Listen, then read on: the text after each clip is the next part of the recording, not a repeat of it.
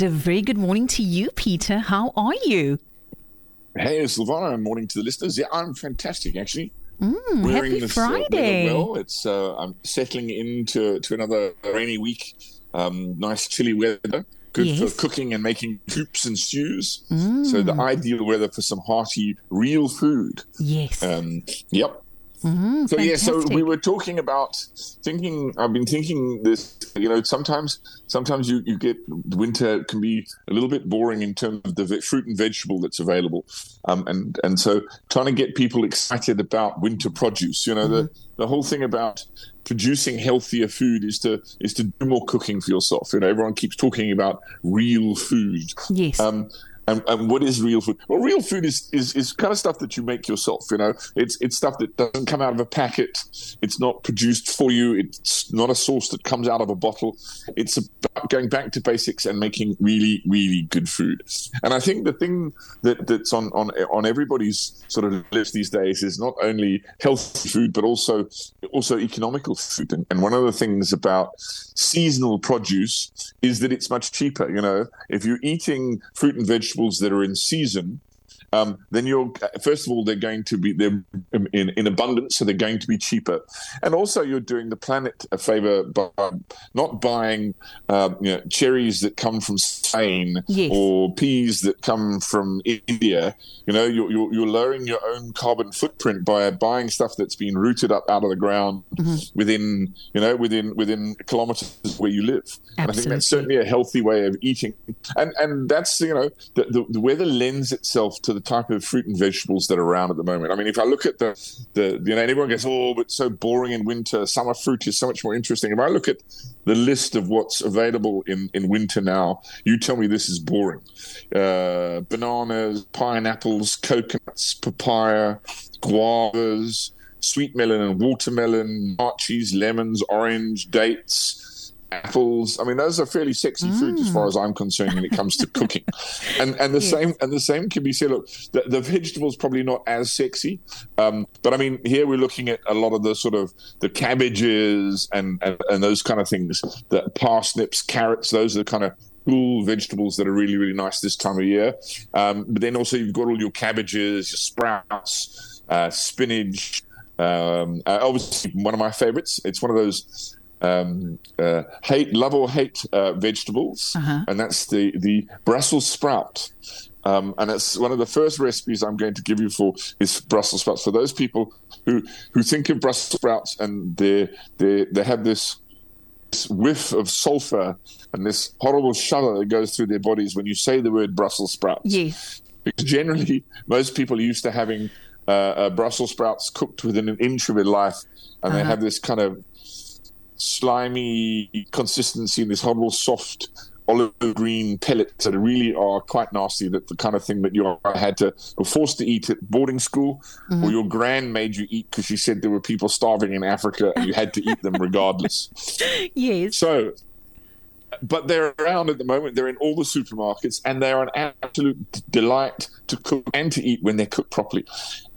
The way to do it is the best way to do it is just to actually literally fry them off. They don't come within 100 yards of water apart from when you give them a rinse before you cook them.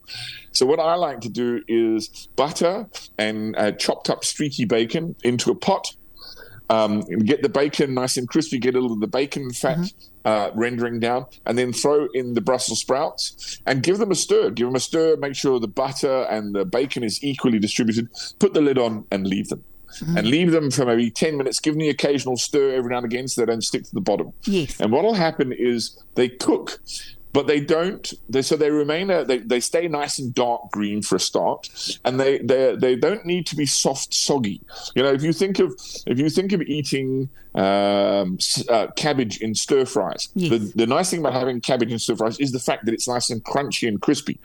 So we're still looking for the same kind of texture from our Brussels sprouts. We want them cooked, but you'll notice when they're nice and crispy and crunchy like that, they have a certain nuttiness to them that is really quite intriguing, that you lose completely when you boil them to death.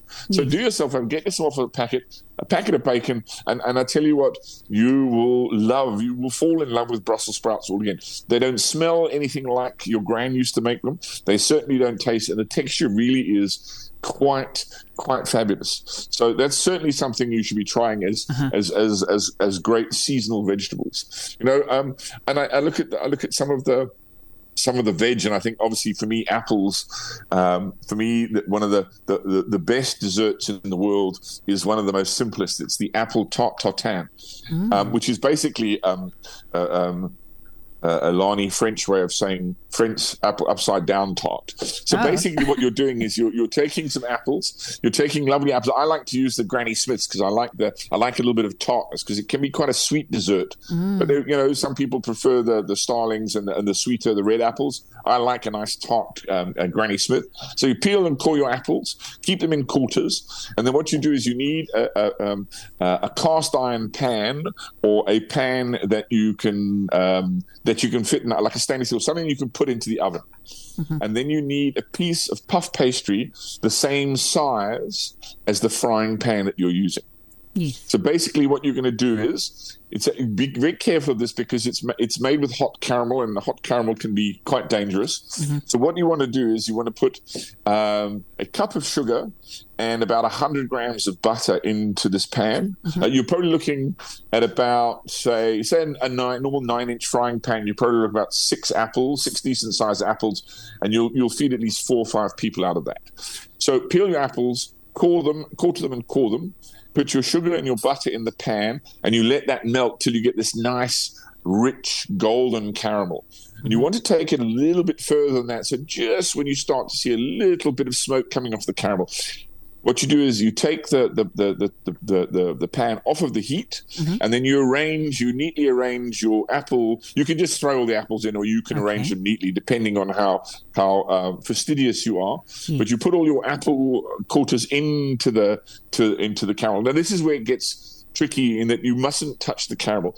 And as beautiful it looks and as gorgeous it smells, a thing to remember that sugar melts at about 180 degrees. So do not be tempted to dip your finger in to have a little bit of a taste. You will regret it. Because not only does it burn, but it then sticks to your finger and cools down, and so it burns for a long time.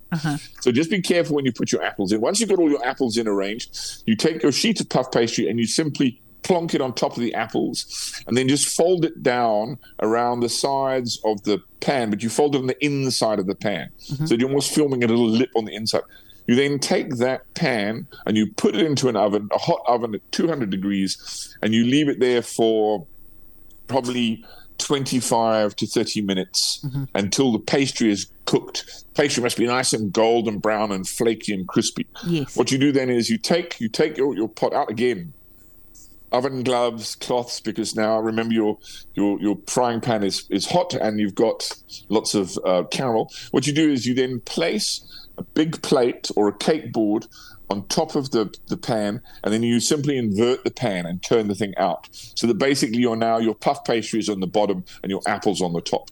And you will see what is probably one of the most glorious winter desserts is this upside down apple cake, because the puff pastry is nice and crisp and it soaks up all that caramel, and these apples are nice and soft and rich, and they've got this lovely dark sheen to them. And the sauce that is now on there is just not only just the caramel from the sugar and the butter, but all the juices that have cooked out of the apples. So it's this lovely, rich, appley kind of sauce that's on top, and you serve that with some creme fraiche or a little bit of vanilla ice cream, and it really is a wonder to behold. What you can actually do, if you want to get a little bit adventurous, is you can actually use other fruit. You can use pears. Pears work really, really well.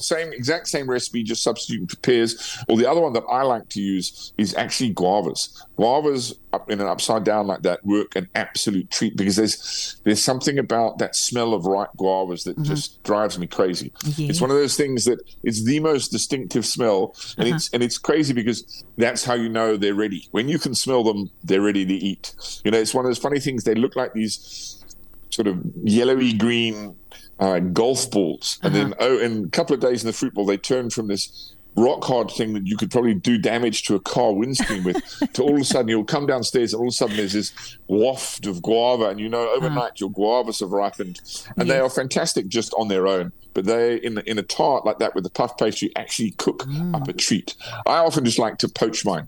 They're lovely in the morning for breakfast. Poached guavas really is quite something. I can't get enough of guavas. I love this time of year. Yeah, me too. So there's all manner of those things. A pineapple upside down cake, or making again nice pineapple rounds, caramelizing those and pouring a cake batter on top and baking that, flipping that over, and you've got this lovely sponge with the charred caramel on top.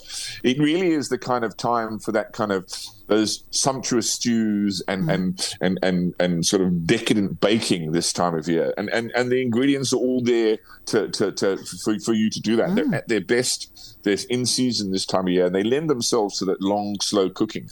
I made yesterday a great dish. It's almost like a chili con carne, but I did, instead of using minced, I used beef short rib. Oh. So I got beef short rib. And I seared that off in the pan, got a little bit of color on it.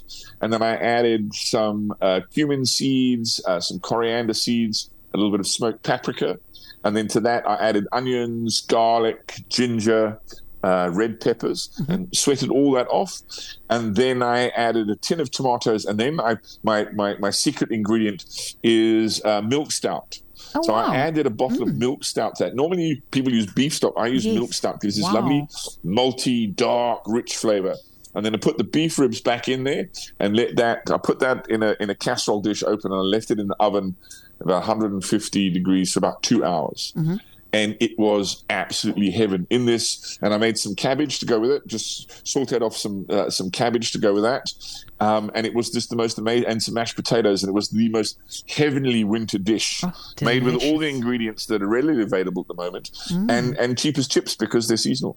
So that was a definitely, and I think, if I'm not mistaken, I'm looking over my shoulder. There still is a little bit left over, which is always better the next day anyway. But it's going to be just enough to warm up for lunch, for a little sumptuous chili short rib con carne for a little bit of lunch, a little bit later on this afternoon, just to keep myself warm in this wet weather. Yes. Oh, my goodness. You've just given winter food like a complete makeover, I must say. And I am intrigued by that recipe you shared with the apples. And I must say, it makes sense, the Granny Smith apples as well, because, with the caramel sauce as well being that sweet. So, wow. That's it. And also I find sometimes the red apples can be a little bit floury and they tend to disintegrate a bit, whereas the Granny Smiths tend to hold their shape. And I say that little acidity works perfectly with all that butter and sugar.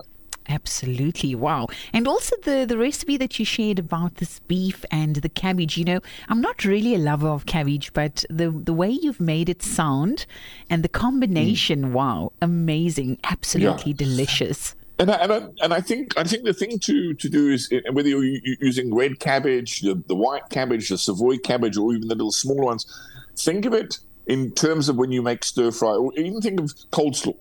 So when we make coleslaw, that's carrots and cabbage and it's raw, and mayonnaise, whatever dressing you want to use for it. So you're used to eating raw, crunchy cabbage. So there is no need to boil it to within an inch of its life where it smells of sulfur and is all slimy. Fry it off like you would a stir fry, and you'll be amazed how delicious cabbage can actually be, because it's got a lovely nutty flavor when it's still quite crunchy, and there's a lovely textural element to a dish when you've got crunchy cabbage. It's cooked, it's softer, but it's still crunchy, and it's not this kind of slimy mush that's been boiled for days on end. Yes. So cabbage can be quite sexy, and it's very high in vitamin C, so it's very, very good for you, cabbage. Treat your cabbage with respect, and you will have a whole new ingredient on your plate. Absolutely. Well, Peter, thank you so much for those delicious recipes and tips that you've shared with us today. Are you doing anything special for this weekend? No, not much this weekend. Working all weekend in the restaurants, but pretty much taking it easy. I think there's not going to be overly busy. We've got more rain forecast for the weekend, so the restaurant's likely to be a bit quiet, as with the market. So we'll just be thankful for the rain for now, so that we have another summer without having to worry about any restrictions. Absolutely. So we'll take the rain while it comes and hope everyone stays safe and above water. Yes. But we'll be taking it easy this weekend. Fantastic. Well, you enjoy your weekend and we'll catch up same time next week. Yes, and to you and the listeners, until we meet again, may the sauce be with you. May the sauce be with you. Bye, Peter.